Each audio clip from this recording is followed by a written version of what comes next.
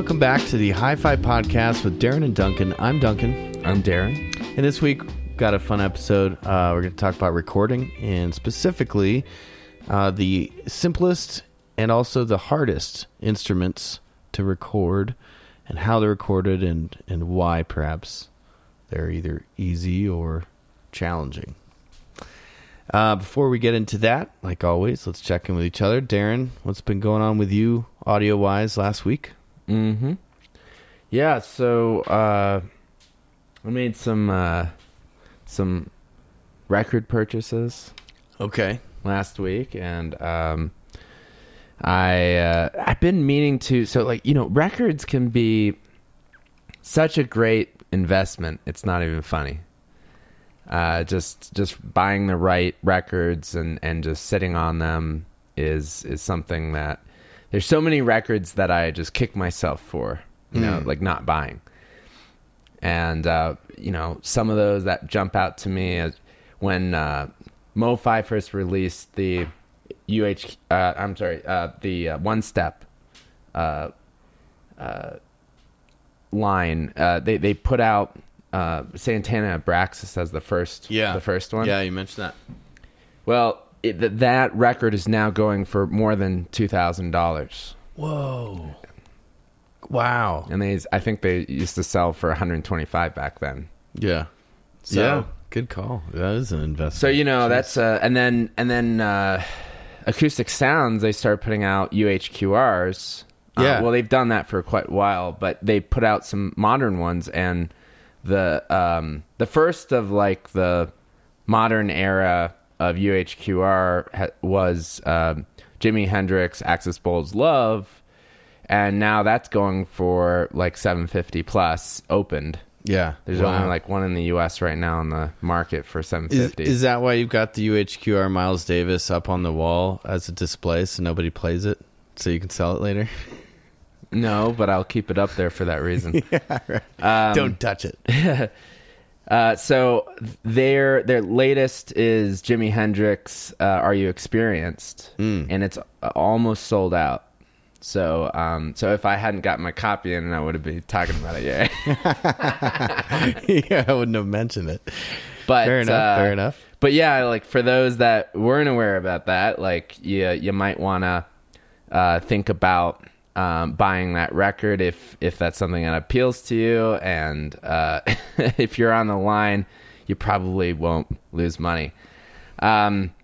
So I did that, and then there was like a ton of other records that I've just been waiting to buy at Acoustic Sounds that have just been out of print, and they've been waiting on the QRP orders just because QRP has been backed up throughout COVID. It was just the wait time to get something pressed was ridiculous. So I've been trying to get my hands on Lightning Hopkins Going Away for a long time. Oh, yeah. And right. And finally they got them back in stock. So yeah, so if you were, you know, buy that album by a recommendation, and you wanted to find it on vinyl, Chad does have it back in stock. So, and I assume you're saying this after you got your copy, because of course, yeah. Right. Wouldn't want that going out on me. Oh man, that's exciting. Lightning Hopkins, I love that album. Yeah, it's great. It's one of our first album recommendations on this show. Yeah. And I also got a Kenny Burrell as well. Cool. So yeah, it's fantastic. Always fun to pick up some new vinyl, but I'm just trying to stay on top of like the big releases that I see, especially in UHQR and One Step. Although I totally missed the boat on One Step. I totally missed all the first ones, which are the ones that are now worth a lot of money. Right. And I really regret not buying Simon and Garfunkel One Step. So anyways, terrible. Yeah. You should regret it. You should feel bad.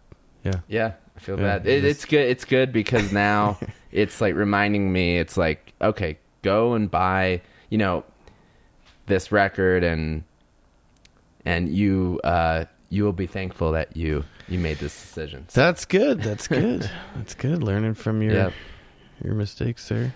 What's going on with you?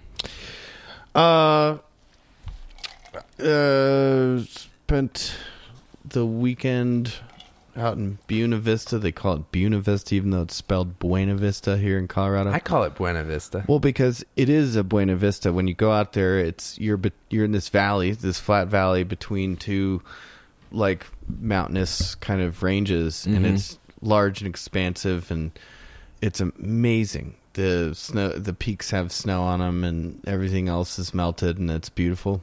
Yeah, it's so beautiful. So you're going there, and you're like, this is a beautiful vista. Like, oh my goodness. And so the concept of calling it Buena Vista just because that's what the locals call it, and I know you're not from the area if you don't call it Buena Vista. Buena. Like, it's one of the prettiest places ever. It's got the Arkansas River flowing through it from Leadville to down past town, headed towards Salida. And yeah, we spent the weekend. We went to a hot springs and all that kind of stuff. So cool. So I didn't do much listening over the weekend, but last week I got a new tweak device, and I think you're already shaking your head. And it was so subtle, apparently you, at least in the places that we tried on your system tonight, you couldn't hear it. And yeah. I've been enjoying it. But, you think it's psychological. I didn't. It's not that I couldn't. I didn't hear anything. You just didn't hear anything. There's a difference between the two. Even though I did. But, you think it could be influence. It could be a psychological influence because I was the one putting it in and out, and I have something to prove by bringing this device over and putting it in different places. And yeah, if there is something, it's very, very, very minimal in the system, and I don't understand. I do need to understand like how the product works to some degree. I think that's getting in your way, and also you weren't listening to music before I got here. But I need that. Like that's a bare minimum to like just have a product that you can sell. It's like why is what is this? How does it actually work? When you're claiming something as crazy as this RF emitting device that makes stuff better. Is it RF or is it like... How else would it be doing it? Can you do that with electromagnetic fields? Well, that's what RF is, like EMI is electromagnetic. Yeah, okay. Well, that's what I thought it would be. But so what it is a product from Nordos called the Q-Point, and it emits these resonances or these BPMs, they call it. And it's like a frequency. I don't recall them talking about it being like a Schumann resonator, but they have those in the industry. Like who makes the Acoustic Revive makes the R777 and the R888, and those generate these fields that permeate your gear somehow. But this Nordos product says it will synchronize the mechanical vibrations of your components on the circuit board by overriding them with a resonance that they end up singing to is what yeah. No, there's nothing published. There's no data. You can't find any real info. It's got great reviews, and the reviews like talk about things that I hear it doing in my system under my DAC. And I brought it over here and I put it in place. I can hear it. I don't think it's psychological, but you just weren't hearing it. And so fair enough. I mean, that's one of the things I talk about with a tweak. It's like if it's so subtle, you do start asking the questions like, what is this? Why am I even wasting my time with this or money? Well, I mean, also like you have to understand what it is. Like I don't know. It's like the explanation doesn't make any sense to me. Well, that the marketing doesn't make any sense. That bothers you. Yeah. And then there's like big problems. It's like, well, if it is like RF.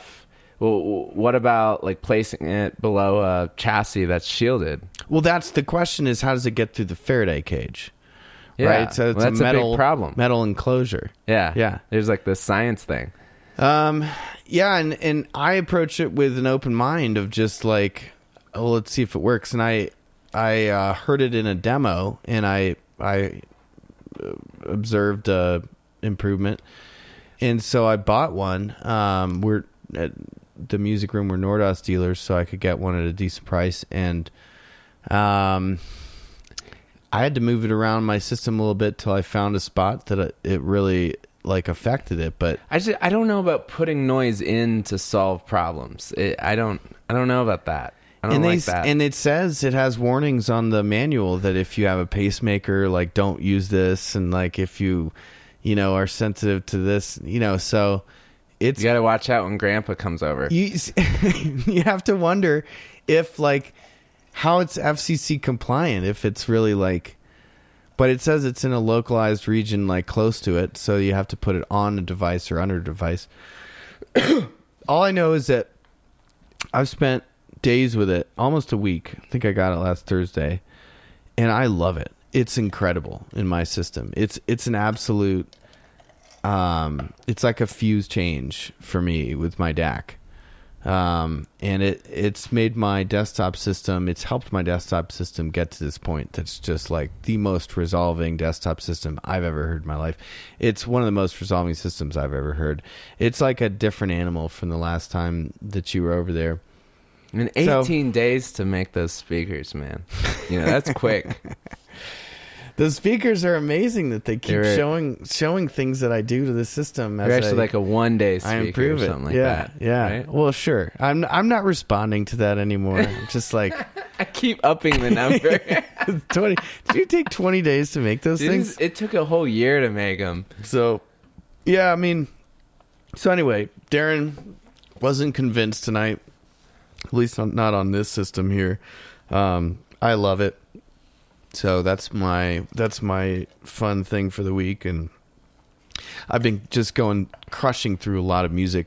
I think last week's new releases had some great folk albums, and this week's new releases have some great electronic albums in the electronic genre from Qobuz. There's some more, it's in electronic like new releases, and you click on it, it says classical as the genre, so you're like, I kind of like that, those kind of albums usually. Classical ambient, some avant-garde. There's this album called Pulses that's just this like avant-garde classical piece with like two of the tracks, it's like old school synthesizers and oscillators with like these pure saw and sine and triangle wave tones and that kind of thing, but in these crazy like almost mathematical patterns and stuff.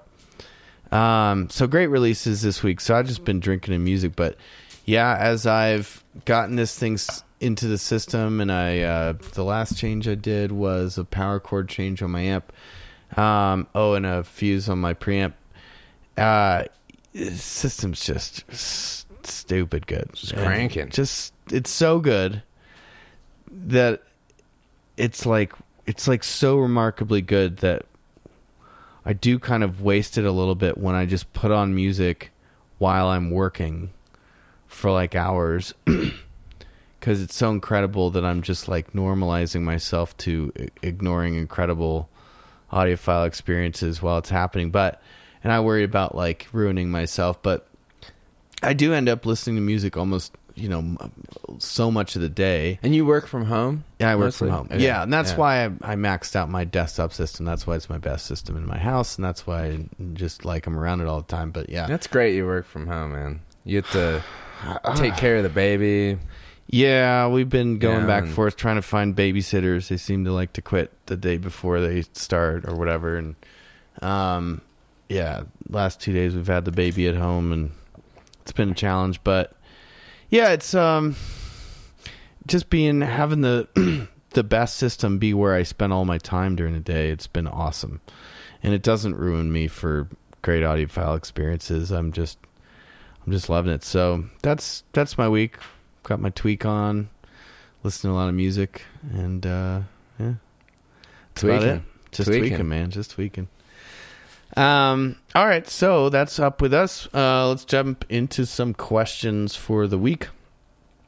This week we're going to do one question and 2 recommendations, because we love questions, tips, recommendations, album recommendations, and we've gotten some great album recommendations from folks this week. We've got several great questions. We're just going to answer this one, and we'll do some more next week as usual. But this first question, I'll do the question first, then we'll do the recommendations. The question comes from Mike Cook, and Mike writes, hey gents, Mike's subject line here is amp for the Dunlavy SC4A.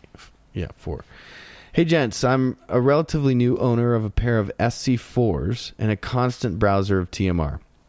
The current setup is a Macintosh MC202, and we have JBL SDP55 as the processor. Surrounds and centers are the little Dunlavies, and I'm using a Marantz 7055 for those. Still reading? Do you have any recommendations? I assume he's saying that because of the receivers and the processor, but that's cool. It sounds like an awesome surround system. The question is, do you have any recommendations for an upgraded amp at the 5K-ish price point, or should I stay happy with the Mac? I saw that Darren has a PS Audio BHK Signature 250, but that's unfortunately a little bit out of my price range, and most of the recommendations on the net are a bit dated. So I thought I would ask the experts. Thanks so much for your time, Mike. Hey, how about we do this? Have it you give a recommendation, I'll give a recommendation. Okay, sounds good. It's two different things you could research and look into. Perfect. Yeah. Who's going to go first? Me? Yeah, you can go first. Okay, so Mike, you're a constant browser of TMR. One of the things I did first was kind of just check in at the music room and see what we've got on power amplifiers right now. And it'll have to give me some inspiration of what to talk about. One of the first things that popped into my mind was Darren's M1200s, which just kick out a ton of power, and everybody agrees that have incredible bass response. And but new, those aren't 5 for a pair. They're like are they 4, on sale right now? Yeah, they're 4 something right now. They're like, oh, well then I have 2 recommendations, because that's Class A tube input, Class D output, great implementation from the master of Class D over here, Darren. I don't know, one of the masters. But what I kind of instinctively went to when I was looking at power amplifiers at TMR is this pair of Parasound JC1s that's available. It falls in your price range right now. They're $4,850, and original MSRP is $6,000 for the pair. They're in, looks like, pretty decent shape. Couple of tiny little nicks that are photographed and that kind of thing. So I don't know, John Curl designed big mono power amplifiers for those good amps, babies. I mean, yeah, everybody, good amps. People love those things, and so that's an option. I'm assuming, Darren, I didn't steal your thunder when I said M1200. No. I'm not going to recommend my own stuff. Well, I'll recommend it too, because if you go to PS Audio's website right now, there's a big sale on Stellar equipment. It's some good deals. You can get a pair of brand new M1200s monos for $4,398 right now. So $4,400 gets you a pair of M1200s, and that's down from $6,600, which is their standard price. So a couple of options for me. I think I love those options right there. Yeah, obviously you want some good recommendations. Yeah. Okay. Go. I have a recommendation that it's like it's like if you decide you want to spend a little bit less. So the recommendation is a Plinius SA102 amplifier, and I believe the going rates for these anything between like 20. I want to say like 2,200 to 2,700, depending on the condition. So I recommend this amplifier. I actually had an SA100. So it was kind of like the previous version of the 102. And the 100 is 100 watts into 8 ohms. And the 102, I believe, is 125 watts into 8 ohms. And they have a Class A and Class AB switch on the front. Yeah, so you can switch into pure Class A. It gives the same wattage. So it switches it into 125 watt Class A.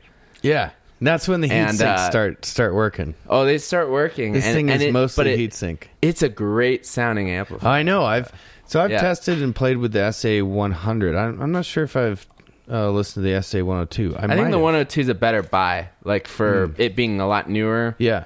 And just the prices, it's not that much more money.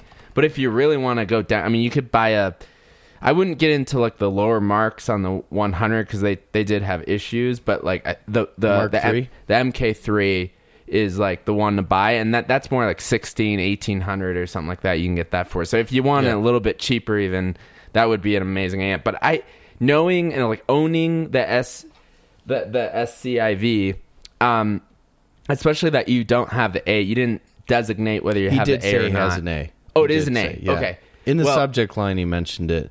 In the body of the email, he just said SCIVs, but he added the A in the subject. Well, A's are what I have. So I think that the combination between the Plinius and that would be really great. I also think the combination between the JC ones and that would be great as well. So two different... if you want something a little bit slightly more on the sweeter side of things and a little bit more tubey, definitely the Plinius will be the most tubiest option. Yeah.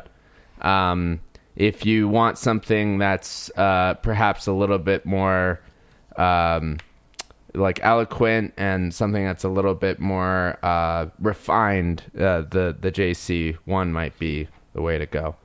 So yeah, love it. And also cool. It's cooler. Both of the M1200 also would by run the far coolest. like the coolest. Yeah. And the most power.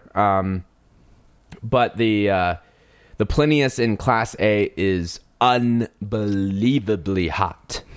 I mean, like wind coming off the heat sinks and changing the room temperature. Like one time, my father and I were having listening session and we just took off our shirts because we were just so hot. You put a feather over it and it just hits the ceiling in a second, right?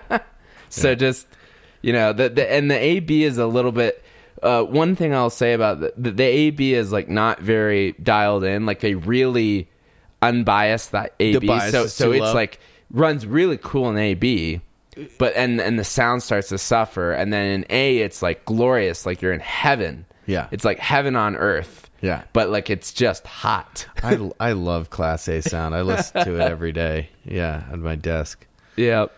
But only 30 watts of Class A, and I have to force cool that amp with two fans. Yeah, on the medium setting. Talked about force cooling my Aleph J, right? I was just like looking up the 102s, and I'm just like, oh yeah, I'm just like I want one. There's some on the market right now. Anyways, that's my recommendation. It's a little cheaper. Thought I'd throw it out there.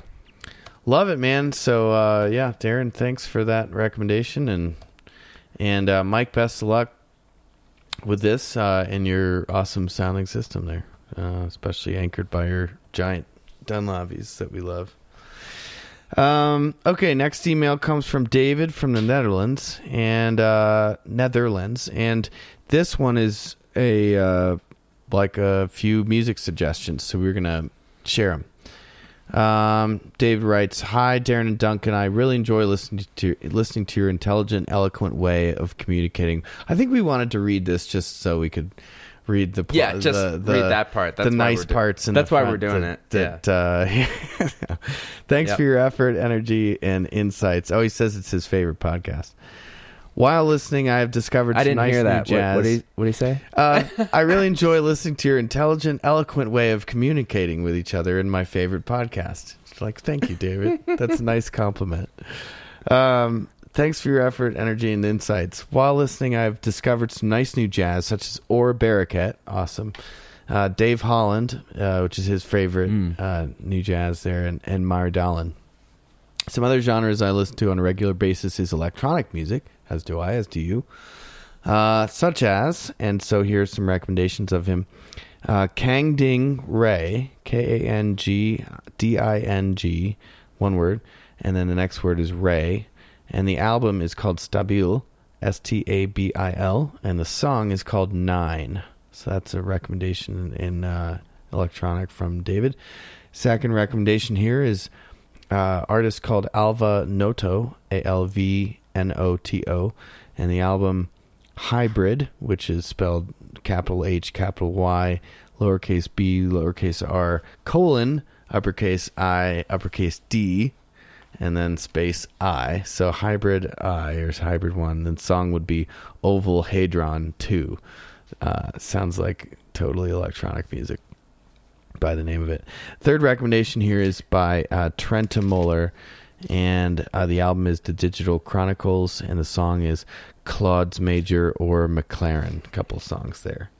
So great recommendations from David. I actually still need to dig into these because I've been going through the electronic releases from last week.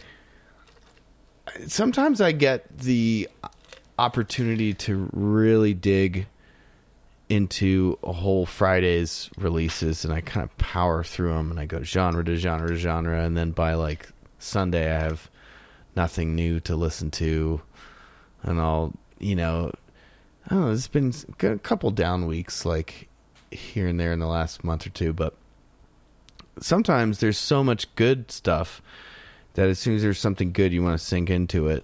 So then that delays you listening to other things. And so it'll be Thursday and I'll still be going through new releases from last Friday because there'd be so many good little nuggets and gems and weird stuff. And this is kind of one of those weeks. And last week was like that too. So there's just been a lot of good new stuff lately, but only today I started working through the new releases in the electronic genre, and I found a few really great new releases today, so I'm pretty stoked about that. But anyway, so yeah, I didn't have a chance to check those out yet, but will. Thank you, David, from the Netherlands, for listening and for your recommendations. Yeah, thanks, David. Last email for today comes to us from Bill Givens. And Bill Givens of Magnetic Cinema is his company, it looks like. Doesn't say where he is, but Bill writes, "Hey D&D, love the podcast and wanted to share a YouTube live event that will be of interest to you both. Enjoy and keep up the great show." What this is a YouTube channel, and I wanted to share this because it's incredible. Really appreciate that, Bill, and I wanted to share it with the listening audience.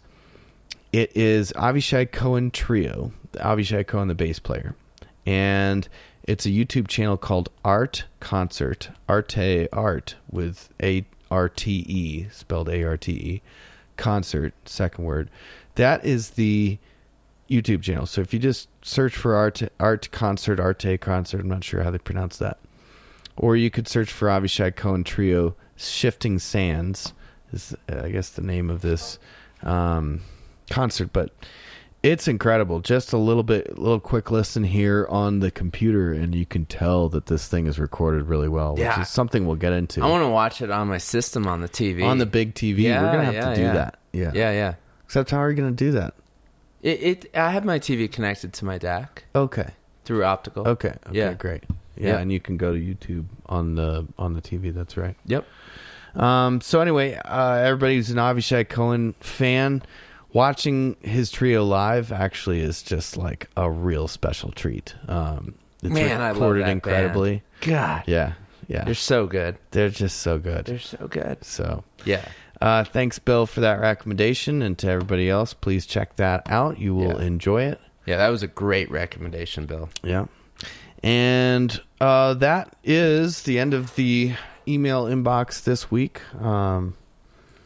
We've got a couple extra we're going to save, and maybe one that we're going to save for more of a streaming expert guy and that kind of thing. But anyway, really appreciate all the questions everyone sends. Please do not hesitate. If you've got a question, send it to hi-fi@outlook.com. Also, if you've got a great album that sounds awesome on your, well dialed in audiophile system, it should sound great on other great systems too. So please don't keep that to yourself and share it with us. And at the same email, hi-fi@outlook.com, you can send those along. But without further ado, we didn't go super long-winded on our intros, and we didn't kind of blasted through those questions. So we're here at the topic. So I guess we'll sit here and stay a while, because it's going to be a really fun topic, especially for me, just coming up or digging up a lot of old memories of recording days. Mm-hmm. So on the topic of recording, and specifically instruments and specific instruments, recording difficulty, what made you think of this topic? Just curious. It's that you have a lot of knowledge when it comes to recording, and we don't talk about it often. And it's that recordings are really, they shape everything we do. Yeah. They shape everything that we do. The more that we can discuss about recording quality and just become more aware of how things, for instance, hearing an instrument and understanding a little bit more how it's mic'd, it can help us so much as audiophiles. Yeah. And a lot of times I'm listening with you, and I'll be, either listening to the music or thinking about the gear or something like that. And you mention, I think he's got some sort of DI mixed with some sort of microphone, on the bass right now. And you'll come in with a comment like that, and I'm just like, man, like, I'm not thinking like that at all. And a lot of that kind of thought process I think can really help us.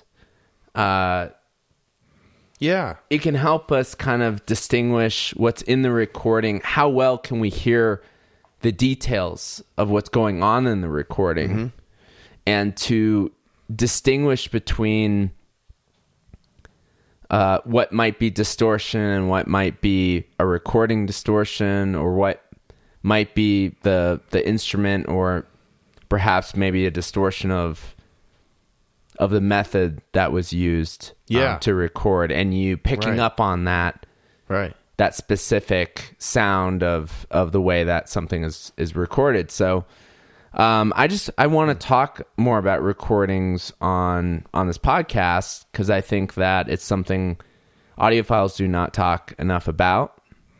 And you know a lot about recording. You've done, I think you've recorded like over 150 bands, and you're very knowledgeable on it. So yeah, that's why I recommended this topic.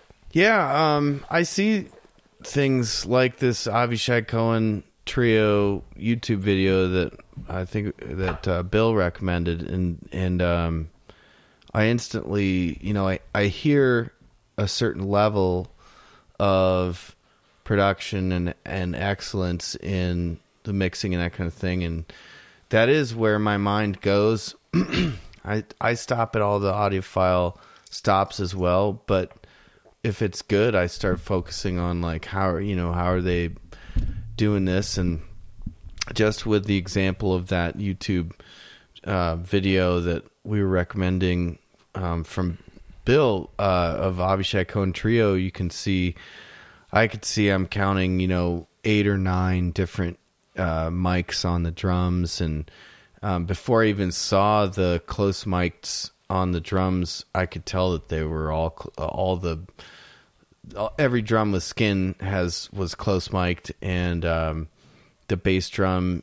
Then I started focusing on it, and I see the bass drum's double mic'd, and then you've got the overhead mics, but you've got a third overhead mic. So I'm always thinking of like I see what's there, and then how would I mix that? And I thought that the Avishai Cohen, the drums were extremely well mixed, and I think that's the only way that you can legitimately pull off a 9 microphone setup on drums is if you're really good at mixing, because there's all kinds of opportunity to mess up phase between your different mics and to blur some parts of the drum kit. And so, yeah, I've been there. I've mic'd drums all kinds of different ways and mic'd bass a lot of ways. And so when you mentioned this topic, I was stoked about it just because I can just start going off. But I love the specificity of the simplest versus the hardest instruments to record, and that kind of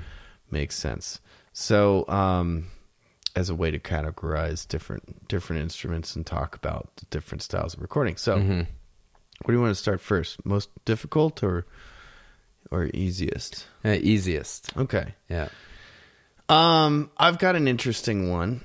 One of the easiest instruments that I think to record. I'll start with this example because it doesn't seem like it would be easy, but it is if you learn this trick. And I've done it on a lot of different ones of these, and every single time it comes out great. So I'll describe recording of a marimba, because I think a marimba is actually one of those instruments where you can get a really, really predictable and audiophile and enjoyable result with just following this procedure. But this goes way back in the day when I had a group with marimba coming through the studio, and it was a marimba. It was he might have brought a vibraphone, but I did the same thing on marimbas when I had an all marimba. It was a marimba school where people go to learn the marimba. It's in town in Boulder, and they wanted to bring 7 or 8 marimbas into our studio, and our studio is not big enough to even hold. I don't think you have enough 7 or 8 mics for all that too. No, and I wanted to record these in stereo, so it's I didn't have enough mics, but we didn't have enough space in this room to fit 7 marimbas. I mean, that's an enormous square footage there that you need. So we ended up getting 3 in there, I think. So we recorded 3 marimbas going crazy in a room together. But this first recording is where I learned this technique, and it was for vibraphone, flamenco guitar, and violin, I believe. And it was the Rim of the Well guys. No, it was just flamenco guitar and vibraphone. There's only 2 of the guys, and later you and I recorded that band when they had 4 players. They had tabla and violin as well. Remember, I thought this was the time that Gary Burton showed up. No, this guy's... Well, that's a good... That's funny because the guy who plays vibraphone is a professor of percussion at CU and studied under Gary Burton. Learned the formal technique. I forgot that he studied under Gary. That's Doug Walter. That's crazy. Yeah, Douglas Walter. That's crazy. So he does the four mallet technique. But anyway, so I was going into this recording without having a great grasp on how I was or how you're supposed to record vibraphone and marimba. So I started searching around online, and one of the great things about the pro audio community is there's a lot of documentation, it's almost audiophile-esque in terms of the amount of knowledge that's shared from people's experiences on forums, where, and even to a larger degree than the audiophile scene, there are a lot of great articles from excellent recording engineers explaining techniques online. One great resource if you're curious about recording or you want to find a resource to just learn as much as you can about recording is a British magazine called Sound on Sound. Sound on Sound. And it is one of the finest. It's one of the oldest recording magazines. It's just been crushing for a long time, and it's I think the last time I looked, they let you see, they put all their magazines online, but 5 months after they publish so that you'll subscribe to the magazine. But what that means is that you've got a giant archive that you can search through, and it's all Googleable. So, a lot of times you'll find Sound on Sound articles popping up in your Google searches when you're searching like how to record a marimba, for example.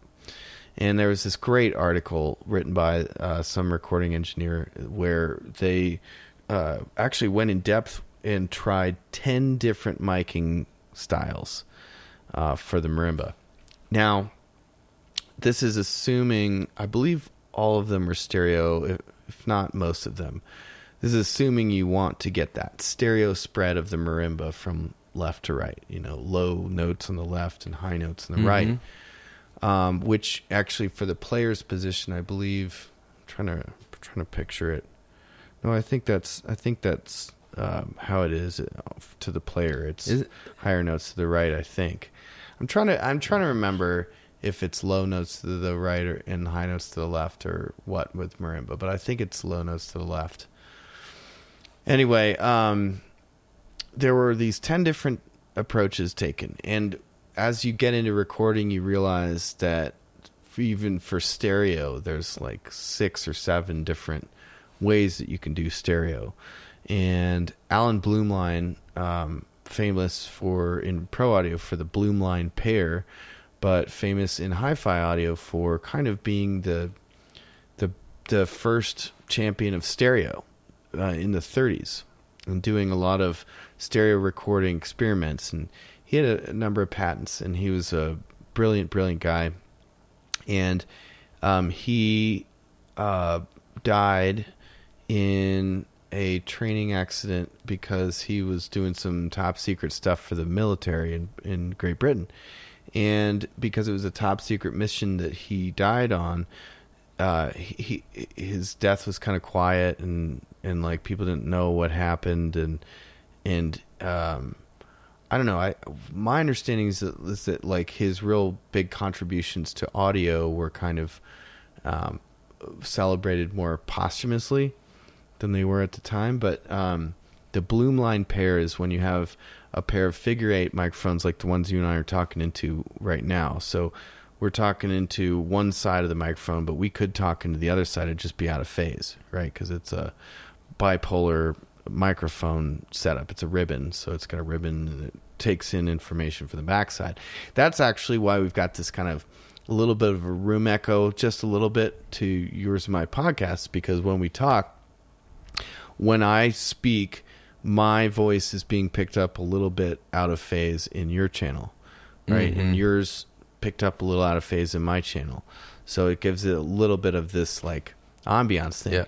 And so that's the kind of mentality that recording engineers use to like pick a microphone or pick a style of microphone or a polar pattern of the microphone for the spice. See, to a recording engineer, everything is a spice, or can be, right? You think very rarely in terms of purity of sound or linearity or like total neutrality, right? You think of things as adding color, and you think of the processes that you can take on as providing a perspective, right? So anyway, a Blumlein pair is 2 figure 8 microphones aligned with their figure 8 polar pattern perpendicular to each other and with their capsules on top of each other, so that any sound source sends sound the way of the microphones, that the sound wave hits both microphones at the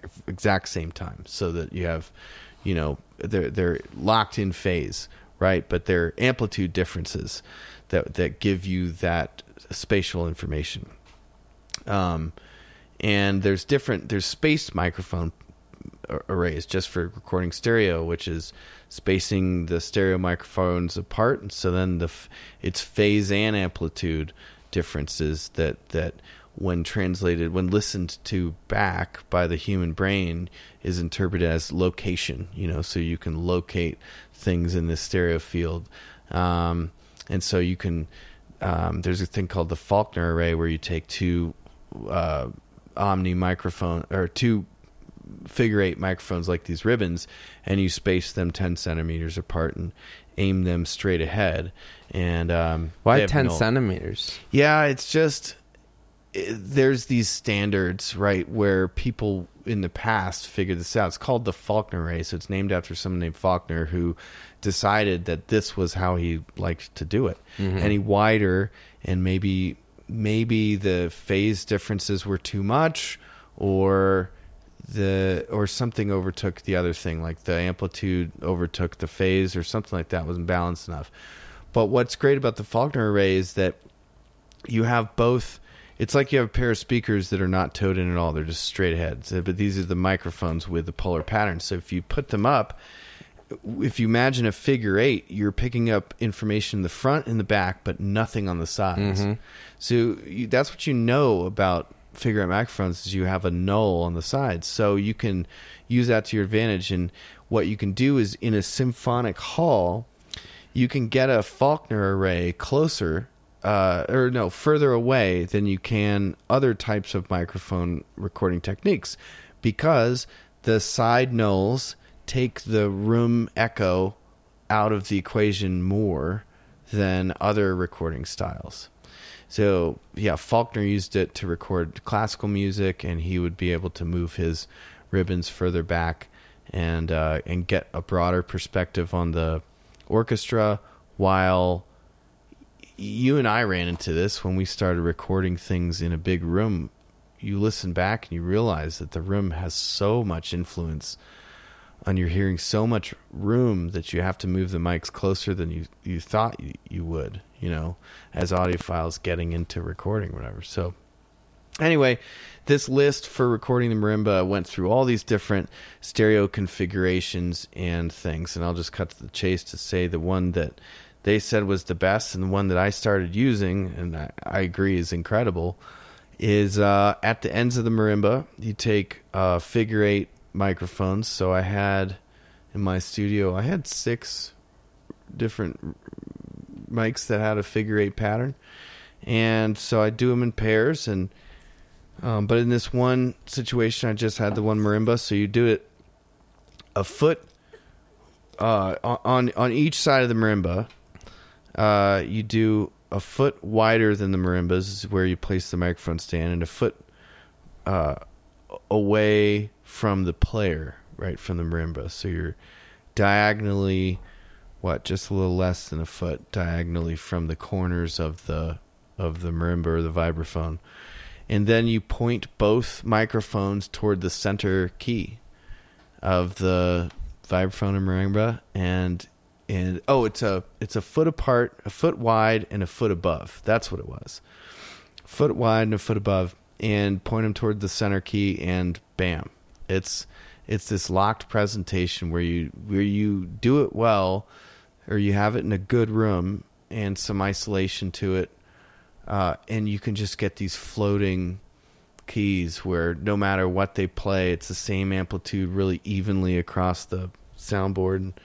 So yeah, I would say that stands out to me because it was a really simple, oh yeah, of course, that kind of makes sense, recommendation, and then you try it.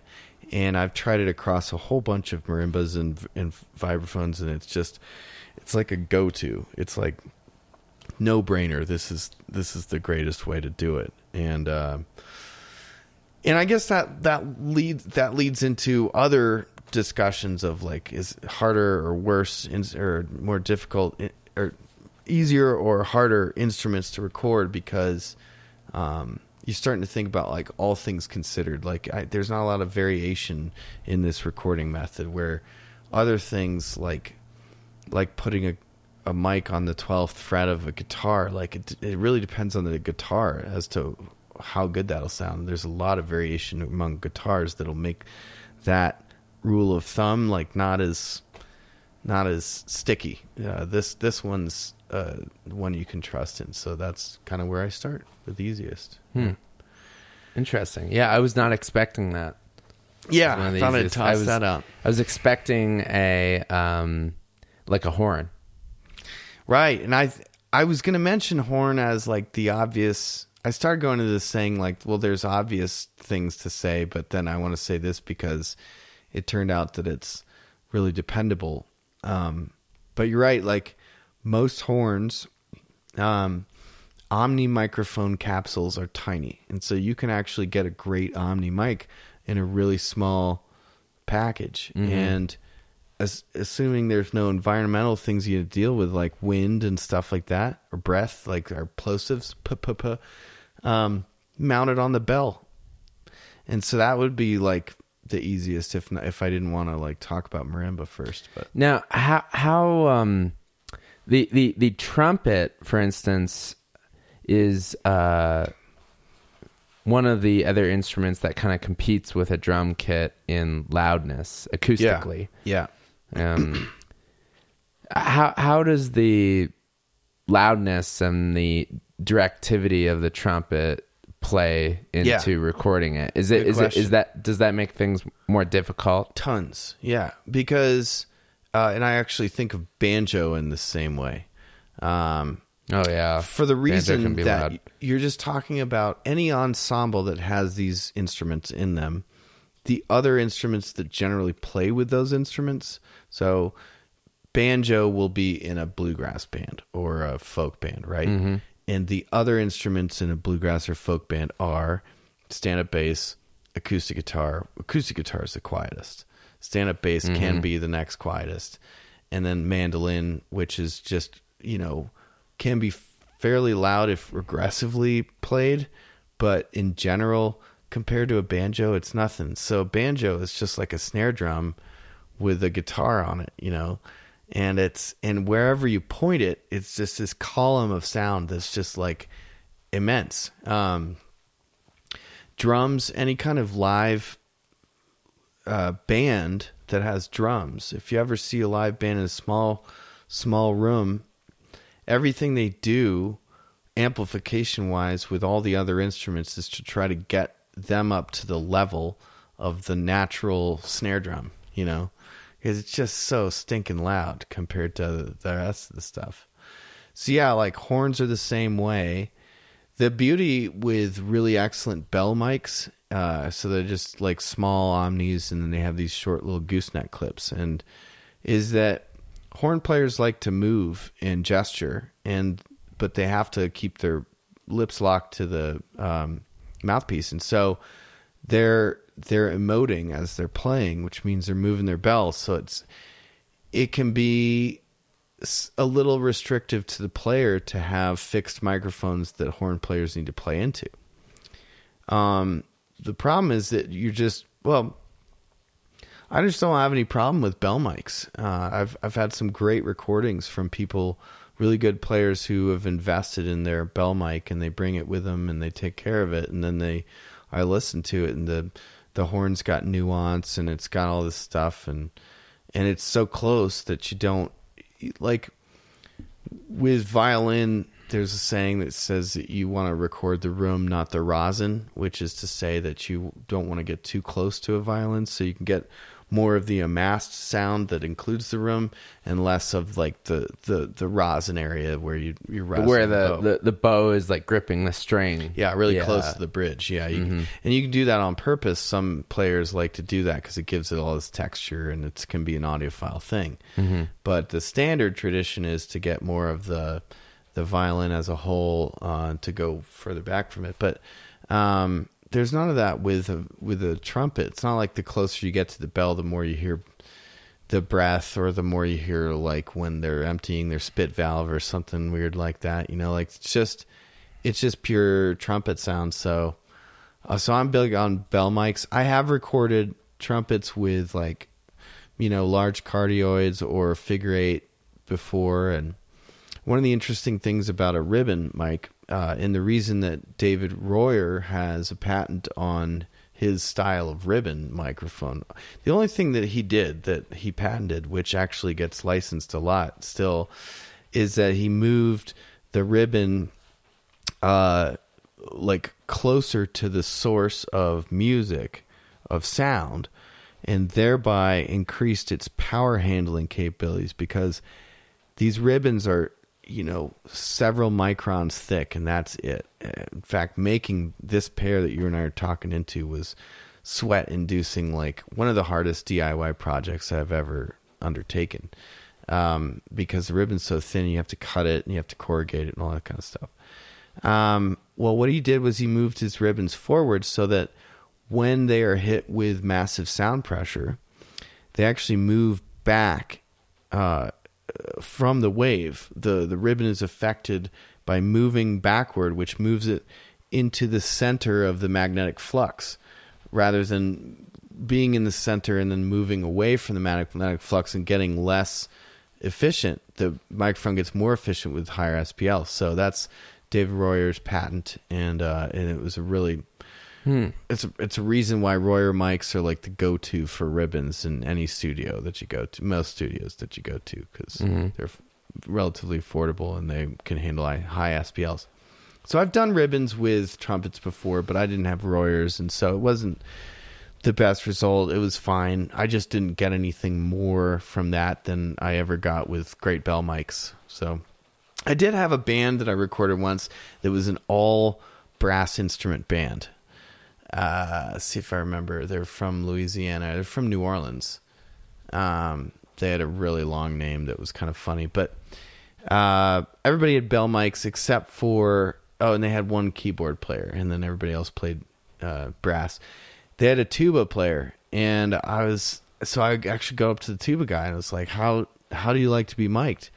He's like, oh, just put the like a vocal mic like in there. And I was like, in where? He's like, in the horn. Just stick it in there. So he did. So we did. We just like nothing else. Just dropped it into his tuba. What? Yeah, and it stuck in the horn, and he played a tuba around it. Yeah. And this was a Shure like vocal mic, like a SM58 or something that could just handle the pressure. And it was great. The recording came out great. Dirty Rotten River Bottom Band or something like that. It was one of those kind of names. I don't know. Yeah. That's interesting. Yeah, those mics can really take a good amount of SPL. Unbelievable, right? I mean, you think about mics that you want to cherish and take care of, and you just like treat them with baby gloves and try not to bump them and anything like that. You know, with these ribbons, try not to breathe on them too hard or let the wind get them. And then you've got mics that can just handle, like, being around some of these instruments when it's go time. It's just incredible the amount of SPL that can generate off of. Let alone that close because of the inverse squared law. It would go way up really quickly. I mean, you could easily get, I don't know, but you could get over 120 so close. Absolutely. Probably. Yeah. And that's kind of the range where the better high SPL mics are, is 120, 130, that kind of thing. Yeah, some of the Earthworks stuff is rated like 150 plus. Yeah, and we were looking at the Earthworks. There's two versions of their Omnis when you and I were looking at them, and there's a lower SPL version and a higher SPL version of this. I don't know where you'd, see 150 in. I don't know where you want to, man. That your hearing's not going to last very long if you're up. Well, even if it's like really close to something, and you're getting a higher amount, it's just like 150 is really ridiculous. It's ridiculous. Yeah, 150 is real high. You could, I guess, maybe you're recording jet engines or something really close. You mic a big guitar cabinet on stage at stage volume where the guitar cabinet is like the bulk of the sound, not necessarily that you're pulling it through the PA, but you're and like getting it off the soundboard. Perhaps the microphone's there for recording or something, but you can get maybe off guitar speakers pretty high. Maybe SPL. It's 125, 130 in that case. I think it's just a flex. They got some headroom there. I think so, but 150 would be pretty. Just I don't know. I could be wrong, but I do remember. It seems like it'd be pretty hard to encounter that in real life. Those mics were saying that they were linear up to 50 kilohertz too. Yeah, not just 20. That's right. Yeah. So the Earthworks makes amazing microphones. Yes, they do. We use that actually to measure our speakers. So the FR30 and future speakers that we're designing the measurement microphone is a Earthworks 50 kilohertz mic. Oh, yeah. amazing. Yeah, Mm-hmm. cool. Yeah, so yeah, bells of brass instruments would be really the easiest. I just wanted to mention the marimba thing. Okay, so before we jump over to the hardest instrument, Oh, we could keep going on easiest for a little while. we I know we could, but I have a question for you Okay. that is different than what we previously proposed. What's your favorite instrument to record? That's a good question. Probably gonna say upright bass. Yeah, you talk a lot about bass miking. Because I've done a lot of different ways to do it, and I've encountered a lot of different basses. It's one of those things where like it fascinates me because it's a challenge, and it's not like I enjoyed the marimba miking method because of the results that you can get from it. And I suppose there's a little bit of that with the upright bass because I have on some occasions recorded upright bass in a way that made me extraordinarily happy with the result. It was just like not expecting to have all of these elements just fall in place. I've had other recordings of upright bass where it's just really disappointing and challenging. And like I said, I've heard a lot of basses, and basses range, and they're so variable in terms of how they're going to sound, where the sound is going to come out. You try to pick one spot, and you're talking about a large instrument that makes omnidirectional sound, and sound can come out of all kinds of places. So I've heard great basses and bad basses. I've had great bass players come into my studio and they didn't have their bass with them because it didn't ship or it didn't fly with them, but they borrowed a bass from somebody locally and they absolutely hated that bass. Like I've done recordings like that and I thought it sounded fine. But yeah, it's just a lot of variability, I think, with bass, with upright basses. You also have a lot of like room interaction, and for sure.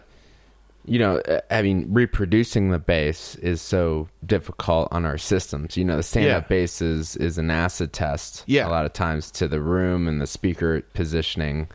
Reproducing it is the same issues as recording it. And that's kind of what I was getting at. I'm sure, like, you know, where the bassist is standing in the room or... Yeah, room size. So it's almost like your solution with your subwoofers where you near field them to take the room out of the equation. Mm-hmm. It's like the best way to record bass is to record it right up close and utilize certain things to get those low vibrations to be linear and accurate.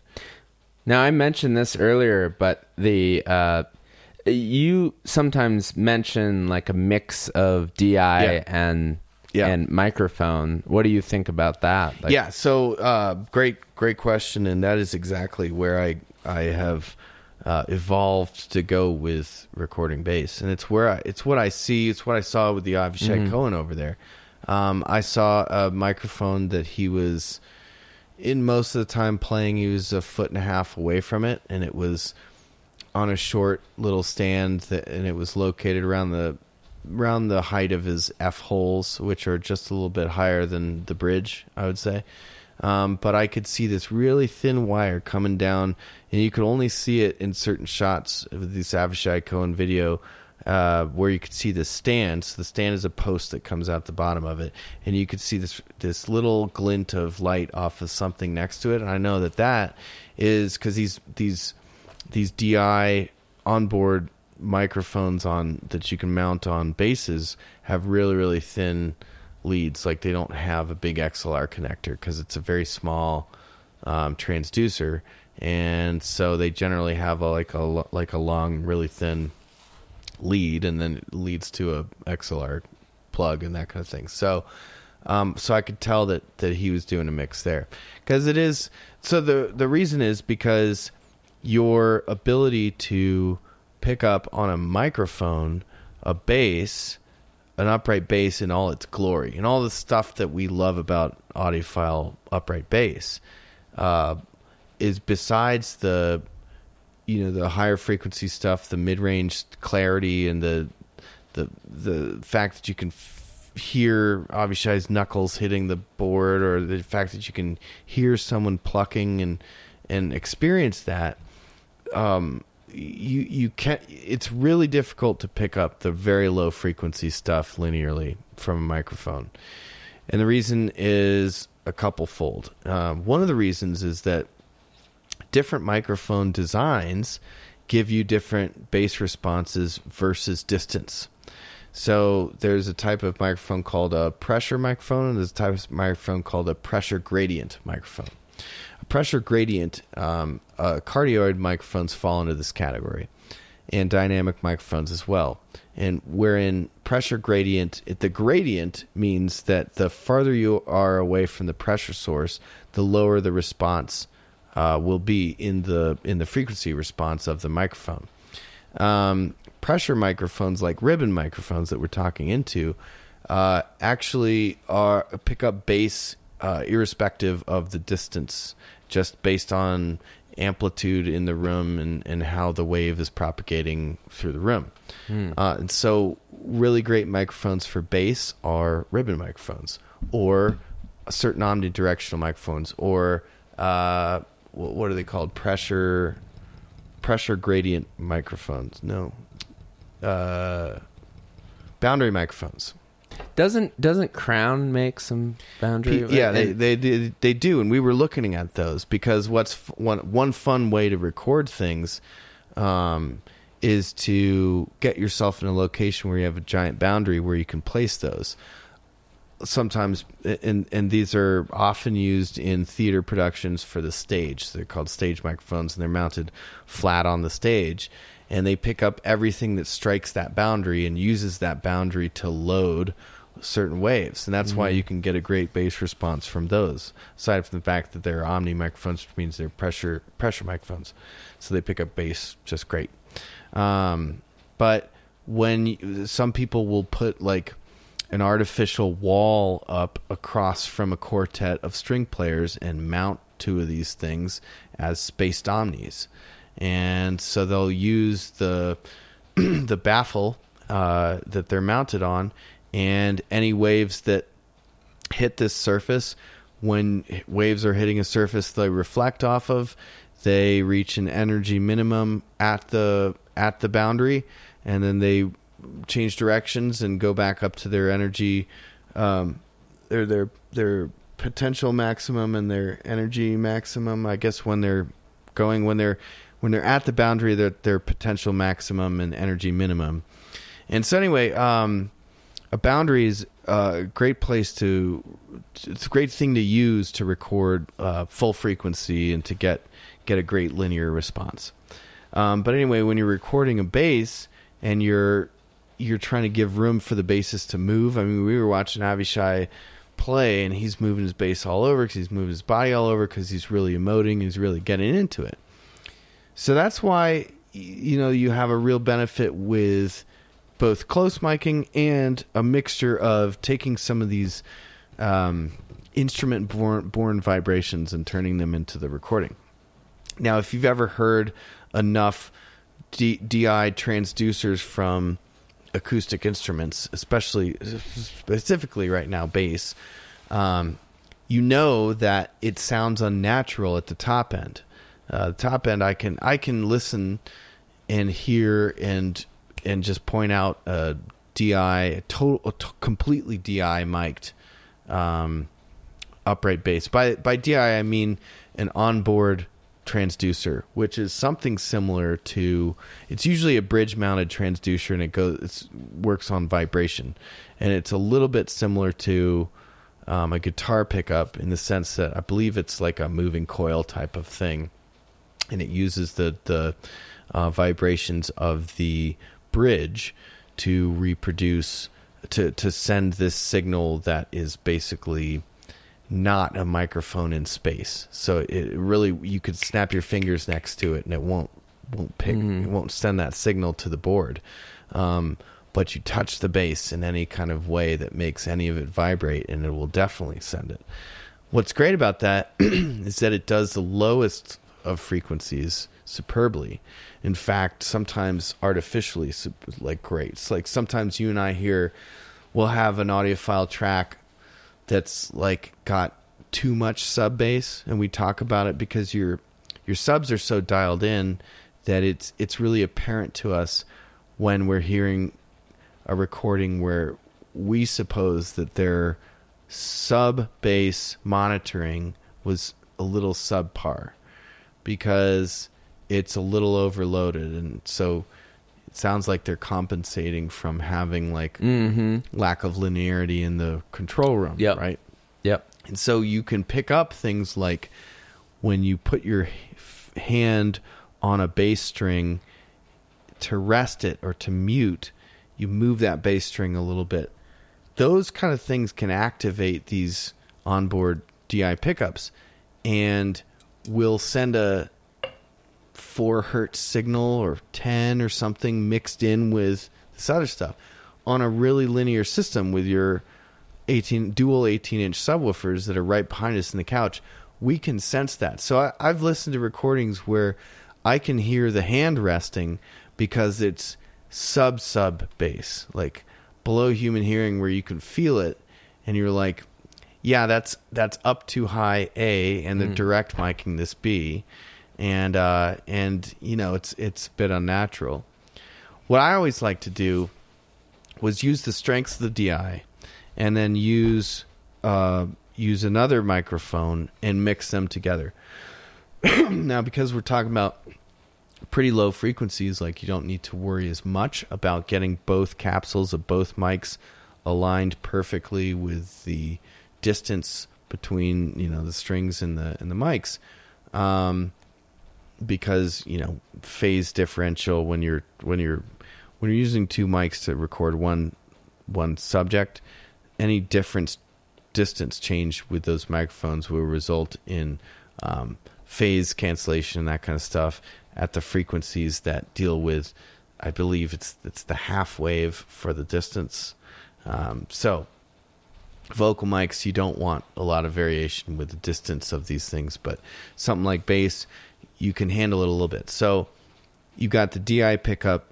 I like to bring that in maybe 20% of what you're hearing, and then 80% will be a really well placed, pretty close mic. I generally tell bass players don't move too much and try to keep this thing about a foot away from your F holes or whatever. But my favorite way of miking a bass was shown to me by a local bass player who used to play with the guy from Yonder Mountain String Band, the lead singer and the mandolinist who died later. I can't remember his name now, but this guy Eric Thorin is the bass player, and he showed me this technique. He took an SM58 or SM57 from Shure. I don't use the SM57 for a lot of things, but this is one of them. He said, this is a little trick that someone showed me one time. He took a sock. I think he had one in his bass bag just because he loves recording this way. But he took an SM57, wrapped a sock around it, and then in his bass strings just below the bridge, he spread them apart just enough. Really didn't even need to move them that much because it's really like a perfect fit.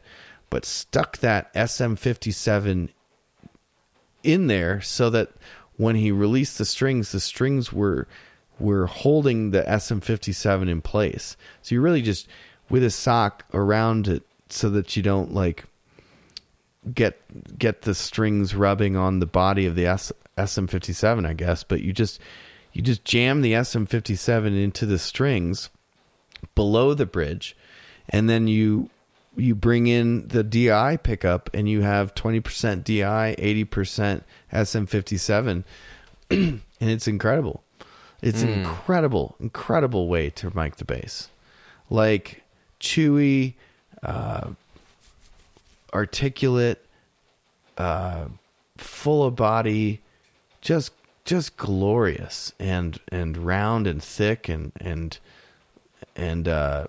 in linear. So yeah, and then the bass player can move around if they want. They don't have to worry about being trying to play to a mic that's on a stand. So yeah, that's been a real that was a great recommendation from him, and one that I've used many times since Eric came through the studio, and every single time it delivers.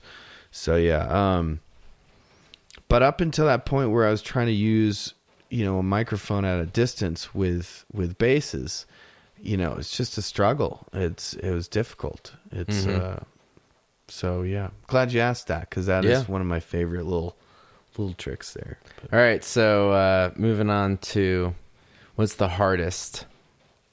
Yeah, human voice. Really? Yes. You know why? Really? Because we hear it all the time? Because we have brains. There's a brain behind the voice. That's the problem. Yeah, it's just what you're always looking for is consistency, right? And I know a lot of audiophile listeners out there have experienced this, because I have. But, and I don't think it's just because I'm tuned into it, because I've done a lot of recording. But I've listened to tons of albums where you play it, you play the first track, and instruments start to track, right? And so you have this instrument intro, and everything is really like crisp and well recorded and well placed, and and enjoyable to listen to.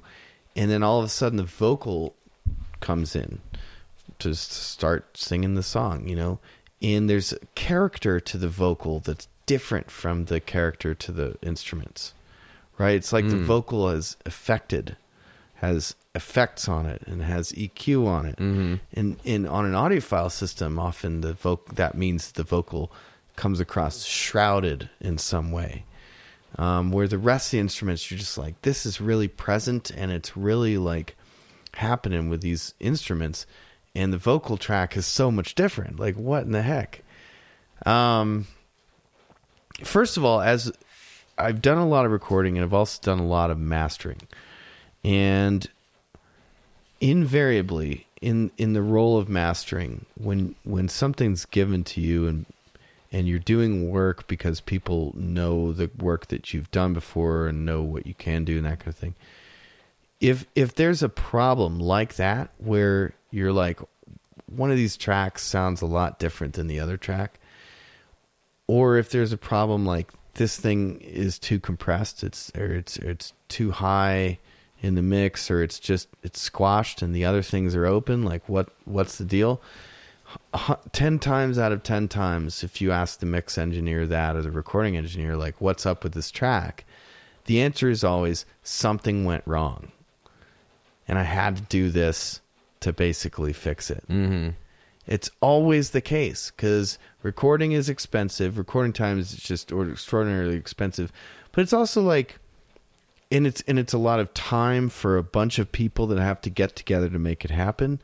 And then it's also like, all of those people at every minute of every recording are putting everything they can into the moment and trying to do everything right, to the point where when you get through that and you realize that something was wrong and you've got to do it again, it's incredibly emotionally taxing, right? To think about, like, all the people individually have to go back to square one and try it again, try to do their absolute best each time there again. And so so you get into these situations where people don't want to redo it, so you got to make do with what you've got. And so you try this filter, you try that EQ, you try run it through this plugin, you try that thing, and so pretty soon you've got a track that's got all these touches on it. And then you've got all these other tracks that weren't touched, that were recorded maybe with one mic, so you don't have any phase issues, right? And you give them a little space, or you record it in a way that they're kind of spaced out, and you have what's called gobos, which are basically movable, big absorptive panels that you could put between players, so that their instruments don't bleed into the other microphones, but they can play near each other like they feel comfortable playing. So But then you get to like some vocal tracks, and it's not just because something went wrong. Sometimes it's because the psychological presence of that person that they were just struggling, and the first take was the best, and each time they have to redo it, they're less confident, and they start screwing other things up, or they don't have the same feeling, or they can't hit the same high note because their brain gets in the way, and it's just like a big emotional thing. And so, you like I said, anytime using audiophile ears, if you go to a mix that is unmastered or whatever, and you can hear this disjointedness between the different tracks and that kind of thing. And what it is just like the vocal track is so different than the other tracks. It's always something like that. Like the artist coming back and saying, I really would like a little more of this, or, can you do this? And the trumpeter isn't coming back and saying, can you change this, or can you add a little reverb or something like that? So now, happens all the time. Question that I have is, with vocals, it seems to be that there are many different microphones that recording engineers have in their arsenal in order to, bring out and like figure out what the right mic is for this singer. Can you like expand a little bit on that? Like, is there, what are your thoughts about like matching a microphone to a singer? How does that work? Like, is it just that is it trial and error? Like literally you're switching it out and asking them, singing it and listening?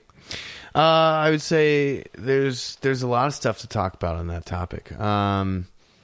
There are musicians that everybody, first of all, looks at all of these things as, like I said at the beginning, like a spice or like a color in a palette.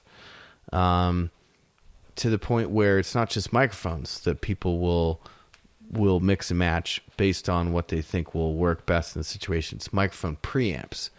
So back in the day, if you're a really good studio, you have an array of vocal mic preamps that you can run it through, and they each have their own coloration. API, NEV, SSL, these are famous ones. There's certain equalizers that people will request, like Pultec equalizers and stuff like that. And now, of course, digital audio workstations are so good. There's emulators for all of these, so you don't actually have to have all the outboard gear. It'd be all inboard, which means on the computer. But anyway, but microphones are one of those things that still, each microphone imparts so much character. It's like a speaker reversed, how the speakers have the most distortion of the whole audio chain in a hi-fi audio system. So does a microphone. There's a lot of different ways to make a microphone, just like with speakers, and the body of the microphone matters, just like with speakers, the cabinet, the little elements like the suspension, like the diaphragm material. I mean, you hear about gold sputtered, large diaphragm condensers and that kind of thing. Condensers versus dynamic mics. First of all, dynamic mics are garbage, but they're used in very high SPL situations. Dynamic mics didn't exist. Condenser is another word for capacitor, and a condenser mic has a low output and needs a preamp, and much more. Well, they all need preamps, but needs a lot more gain than like a dynamic mic.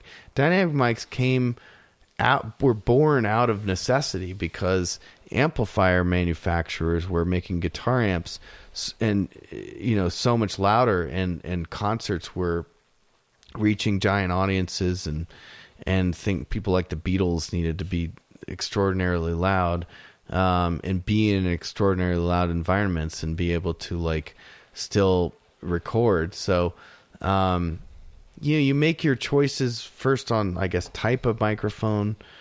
I mean, in general, the vocal is one of the most important things, if not the most important, of whatever you're recording.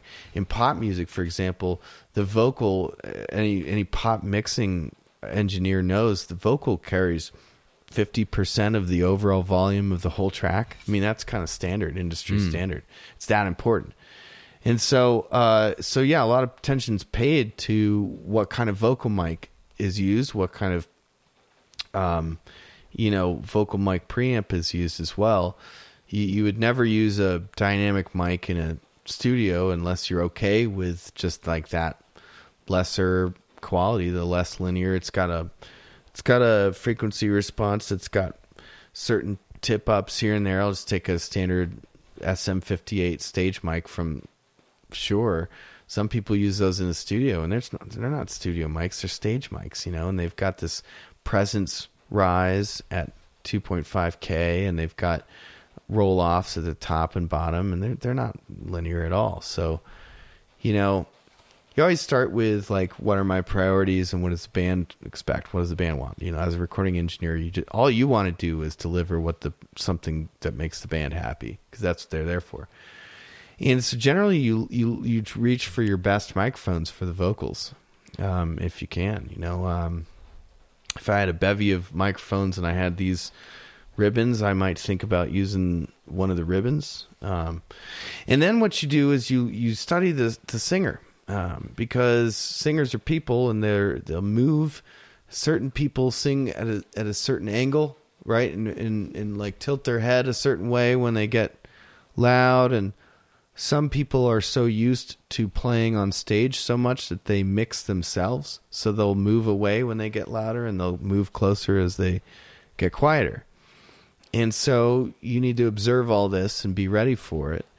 And, there's a degree to which you get a singer in your studio who really wants to mix themselves, so they're moving a lot, but you want them to actually never move as a recording engineer, because you want their voice to manage the volume, and you want you and your skill later on to manage the mixing, And so you want to train people to like put a fist between their voice and the microphone and stay this distance only up away from this microphone at all times, and try to sing and be artistic. And as soon as they enter that flow state where they let go and connect with what they're doing, so that they don't have to think about every next word that they're doing and thinking about, am I going to hit this note coming up? And when they pull it off, all your requests go right out the window. Because you want is a great performance. You don't. Your goal at the end of it is not, as a recording engineer, to have that singer be 3 inches away from the microphone at all times. It's really just to capture the great artistic take. So you need to be prepared for that kind of thing. So you study your vocalist, and you see how loud their plosives are. Like, I couldn't use these ribbon mics. I couldn't have a singer singing right through these ribbon mics the way that we kind of talk into them, because people's P's and B's and sometimes T's and stuff like that will just go right through this ribbon and really activate it, and could be something that you need to scoop out with EQ later or whatever, in these little moments. So. But yeah, you start with your best microphone, and you try to work on best placement so that you get all of the above. The great performance, not necessarily like, And so some recording engineers, there's this old technique where, and then there's vocalists who prefer certain microphones. There was a band called the Motet from Denver that came through my studio, and I recorded them, and they actually sent their recording engineer, their sound engineer, their traveling sound engineer, who was really opinionated, and just to watch over what I was doing and make sure that I wasn't messing it up. And after the whole band was set up, is something like 24 microphone inputs into my board that I'm trying to manage and live mix. This wasn't I was live mixing the 2 channels. This wasn't where I mix after the fact. I was live mixing. And their vocalist comes in, and for some reason, one of our guys had brought in an SM7, Shure SM7. It's like the most common podcasting microphone that you see nowadays. Everybody has. Okay. Yep. I hate those microphones with a passion. For two reasons. Number one, extremely insensitive. They need a lot of gain, like more than most mic preamps have, more than 48 dB. They need more like 55. And number two, if you listen to the source and if you listen to what's recorded, they are not natural sounding. They just don't sound exactly like what the person sounds like. They slightly bassy, kind of. No, I would say the other way. They're very clean. What they come across as is very clean. So you lose a bunch of detail and you lose some bass. From what I understand, now you can make this up with EQ and with a really good mic pre. They require you to have an extraordinarily good mic pre, low noise, high gain, and then you can shape it. But if you don't have the gain, your EQ is generally more noisy than a great mic pre, so it's just like not a great situation to try to make up what you're missing with the SM7 when you have a 48 dB mic pre. So this guy demanded that he use this SM7 because he saw it sitting there, and so I had to put it up there, and it was just the wrong microphone for the application. It's not a microphone for an extraordinarily noisy environment either. It has a, I think, hypercardioid shape. It has a cardioid polar pattern, but he had to basically almost swallow it and then scream, because I was recording this band in a room and all of the stuff was bleeding into all the other microphones. It was kind of like the way I like to record a band in a room. If you do that well, it's got this quality to it that's engaging and kind of feels like the band was doing it all together in a room. But it makes vocals extraordinarily hard. And so anyway, you think about things like you position him in front of the snare drums so that, like, linearly, so that the microphone, basically his head is the baffle that's blocking the biggest pressure from the snare drum. And I'm still on the vocal track seeing it spike every time the snare drums hit, But that ended up being just a really bad vocal recording because I didn't use the mic I wanted. Because I didn't have the preamp for it. I was just pegging that preamp, and that meant that when he really screamed into it, it was distorting. And everything else about those recordings were fantastic. I got all the instruments perfectly, but because of this one decision that I made, because of the pressure from the band's recording engineer, really bummed to not get as good a vocal recording on those things. And so one of the 4 videos that we shot, the band actually requested that we didn't publish, and we honored their request. And I wasn't happy with it either. The instruments were incredible, but they ended up kicking that vocalist out of the band like 6 months later, something like that. I don't know, but he pitched a fit about the recording, but it was kind of like his fault.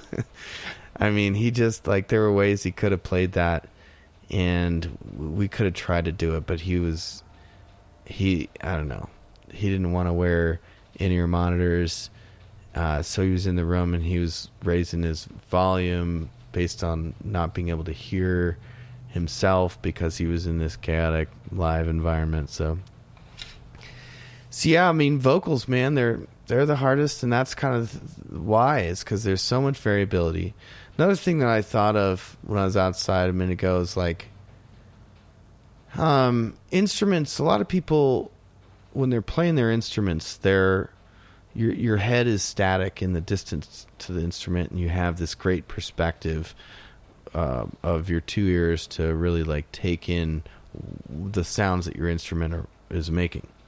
And so people will dial in the sound of their instrument, and they'll pick an instrument because of the way it sounds, like a violin because of the way the sound just leaps off the soundboard, maybe thanks to, like, the lacquer or whatever. We've talked about that previously with the Stradivarius stuff. Yeah, I've heard one in real life. It's crazy. People will pick Slap. drum kits based on how they sound on the drum stool. And so what people do is they dial in the sound of their instruments. They'll pick certain strings on the guitar so that it has a certain character, you know. They'll put new strings on when they're going to go record so that it has this like presence and this crispness, and it's good. But everybody not as many people do that with their vocals unless they have a vocal coach who spends some time on the way that the way to manipulate your voice to like achieve what you want when recorded straight and acoustically. So, and I'm not talking about pop stars who have a trademark effect that they do, like they always double up their vocals or they always do this plug-in that makes them sound unique. I'm talking about just like normal singers. It's the brain makes it so hard. It's because you have too much to think about, so you just sing, and however you sound is how it ends up sounding. And so it's a challenge, and that's why it's easier to really use rules of thumbs and use best standards for instruments and really get a great result. Whereas the vocal is a challenge, something you have to jump through hoops, you have to work with the person, and you have to pay attention to their psychological state and whether or not following your requests will pull them out of their artistic moment and that kind of thing. Yeah. Cool. Well, Duncan, thank you for sharing all that. Yeah, man. And you're I could talk. You're all very night. knowledgeable on recording and all this. So I could just chatter about it. Yeah, of course. So it was great to pick your brain today about the I barely got instruments. started, and I know we'll have to do this again. Maybe a part 2. Yeah. We'll ask you some other questions about recording. I appreciate the opportunity to brain dump on this stuff. It was a lot of fun experiences, and as I'm talking about these things, I'm going through some of these recordings and in my mind, and it's a magical thing. A recording is a linear series of decisions that all affect each other, and you can't, because of the things at play, the money, the time never stops, and you're in there and you just make one decision and then another decision and another decision, and you have to go. And it's really something very exciting to me about that. Well, maybe this can inspire some people to, learn more about recording techniques and to be able to hear, how instruments are being recorded and recordings, and then being able to bring that to the table as far as our listening skills and the ability to know how to pick that from recordings and to know how gear is showing that off and being able to reveal certain aspects about the recording. That is true. It's like getting to be friends with my friend Colin and his proficiency, his amazing skills as a chef. When he gives me some insight about how a dish is made, and then he goes into further insight about the ingredients and characteristics of the ingredients that make it a better recipe or make the recipe work and make it a better dish, it heightens the eating experience. I mean, it really does. And I feel the same way about it's just recordings are the beginning of everything. Yeah. If we didn't have a good recording, it's like there's no use in making great systems. 100%. Like if the source material was all trash, then there would be no point. So what that points to is that we as audiophiles, we have to learn more about recording, educate ourselves more about recording. Therefore, it will be something that will be talked about more, and then leak more into the mainstream, where we'll have the average studio might start upping their game in recording. I know that's a pipe dream, but it's, if we really can do that, if we can tack audio quality there, I think that's one of the most that would be likely one of the most efficient ways of improving sound quality. Gosh, that'd be cool. If artists want it, recording engineers will try harder. And I think artists are starting to clue into the audiophile thing with the resurgence in vinyl. And we have the medium too, you know, like with streaming and high res streaming, you know, there's no excuses. It's just, there are so many instances where artists don't, I think it starts with the artists, you know, a lot of great recording studios. They are thinking about, you know, the quality and how to actually, the techniques to record instruments and all that. It's really like the artist. It starts with the artist. Because the artist chooses the studio, for instance, and they save up the extra money for the pricey for a better studio with the nice gear, or they're, you know, working with somebody out of their house that has a really cheap setup and, you know, is not taking the care, and just because they just think that it's, you know, save the money on the recording. So that's where it's, and especially a lot of like a lot of my favorite bands who recorded some of their best albums when they were really, you know, tiny as a band. And we're just getting started. You know, like I wish a lot of times that they would have better recordings back then, you know, and so today I think it's very achievable, but we can further improve that, you know, by inspiring musicians, getting musicians in front of your audio systems. If they hear it, then they'll go, well, I want my stuff recorded really well. You know. So your guy in Denver, Alexander, what's his first name? The guitarist. So his name is Enmanuel. Enmanuel, Enmanuel Alexander is his name. You put him in front of your Sasha DAW bass system here and blew his mind. And that's so important for you to do. You got to do that with every musician that you meet. You got to blow their mind, because when they hear it, when they experience it, when they know it's possible, they might be searching that out. And that's how to do it. I actually just saw him on Saturday play at Ophelia's. That's amazing. I got to go to one of his shows. Yeah. If I can make it. So, all right. Well, that's it for our topic. Pretty fun little topic. Thanks for letting me blab. Without further ado, it is time for the album of the week. This is another album that is at least a second recommended album from the same artist. We do that occasionally. Charlie Hunter has a bunch of albums in our recommended list. Who did we do recently where we did another one by them? I don't know. Tennyson, electronic group, had a new album that I just loved so much, and I had shared an album of theirs prior. Well, we're doing it again.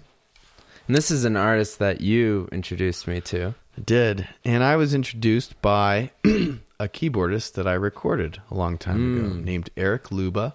Is one of my favorite keyboardists in this whole Front Range region. It's one of my favorite keyboardists I've ever heard in my whole life. He plays a little bit mix between Anomaly and Robert Glasper's kind of Eric's style. Very, very jazzy, very soul, very funky. And Eric is in the band Many Colors that provided our intro and outro music for our podcast. Oh, nice. So if you listen to it, he's the one playing keys in the background there, and you've got the guitar that comes in. So cool story. Eric turned me on to Anomaly. And Anomaly is a guy from Montreal, Quebec, and keyboard player that when we recommended his album before, I explained he's extraordinarily gifted on the keyboard, but he's also really gifted in producing and doing his own recording and mixing this stuff. And so what you get with his recordings is he'll play some acoustic piano, but a lot of it will also be synthetic keyboards and all these layers and all this movement and all this kind of full-figured sound, that kind of thing. Well, I've been following him on Instagram for years, and he recently was talking about his album coming, in April or May or something, in April, I guess. And I just love when that happens, when you're kind of aware that something's going to drop, but you're not following it so closely, so that the day that it does drop, then you see this message that he sent out, like it's live, it's out there, and it's just like, it's a gift waiting just to be unwrapped. And that is his most recent album called Gallery, spelled in the French style there, Galerie, and Anomaly is spelled Anomalie. So the latest album, Gallery, is just incredible, and I think it represents his best production and some of his best compositions and arrangements yet, and it's just stunning on a really good system. None more so than on your system here. I mean, it was just like sounding so good. All right, what do you think? I put it on. Anomaly now. Yeah, it's a great, really great production. Of course, I haven't spent much time with this exact release, but I intend to this week. But right away, like, first thoughts are like the production and the music quality here, really superb. Like, looking forward to diving more into this release, because I always really enjoy his stuff. Like, ever since you turned me on to him, it's just like, yeah, he's really great. I show it to people, and they're just like, wow, this stuff's good. It just hits you at the right spot, man. Like, it's just so soulful. It's so soulful, like, you just and funky. Feel like his stuff, and like, and then he's just so chopped. Well, he's a musician's musician. Yeah. So musicians are really into him because he has this way of making it appeal to not like people who don't recognize the complexity of the time signatures or the mixed meter that he's doing, or the chord changes and how many there are, because he's still able to kind of like follow these melodies, and the melodies are so funky, and the little ways that he performs, and just every little flourish and affectation is like so funky that the whole package is digestible by anybody. And then if you have a background in music and you're following it, you're just like, this guy is on another level. Like, this is crazy what he's doing.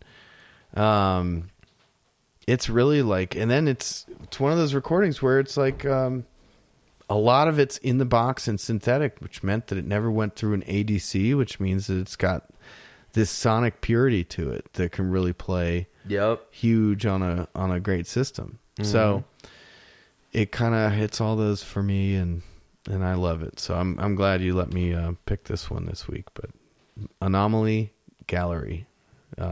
As always, could put this on the website. I think I forgot to update the website this week. That happens from time to time, but I always get to it. And we have an albums page where you can see all of our previous albums of the week. We're going to have this on that page. We're going to have this on the front page of the website, which is hi-fi, www.thehiFiPodcast.net. But hope you guys enjoy that. I hope you enjoyed the episode where I blabbed a lot about recording, but it was a lot of fun for me. And thanks again, Darren, for that topic. Yeah, thanks for sharing your knowledge on recording. Yeah, anytime. It's a lot of fun. A lot of fun thinking back about this kind of stuff. But anyway, with all of that said, this has been another Hi-Fi podcast with Darren and Duncan. I'm Duncan. I'm Darren. And we'll catch you next week. All right, see you. Bye. The Hi-Fi podcast with Darren and Duncan is produced by Darren Myers and Duncan Taylor, and is copyright 2020 of Slope Productions. The intro and outro music is provided by Denver's Color Red Studios, and features the song Bangs by the band Many Colors.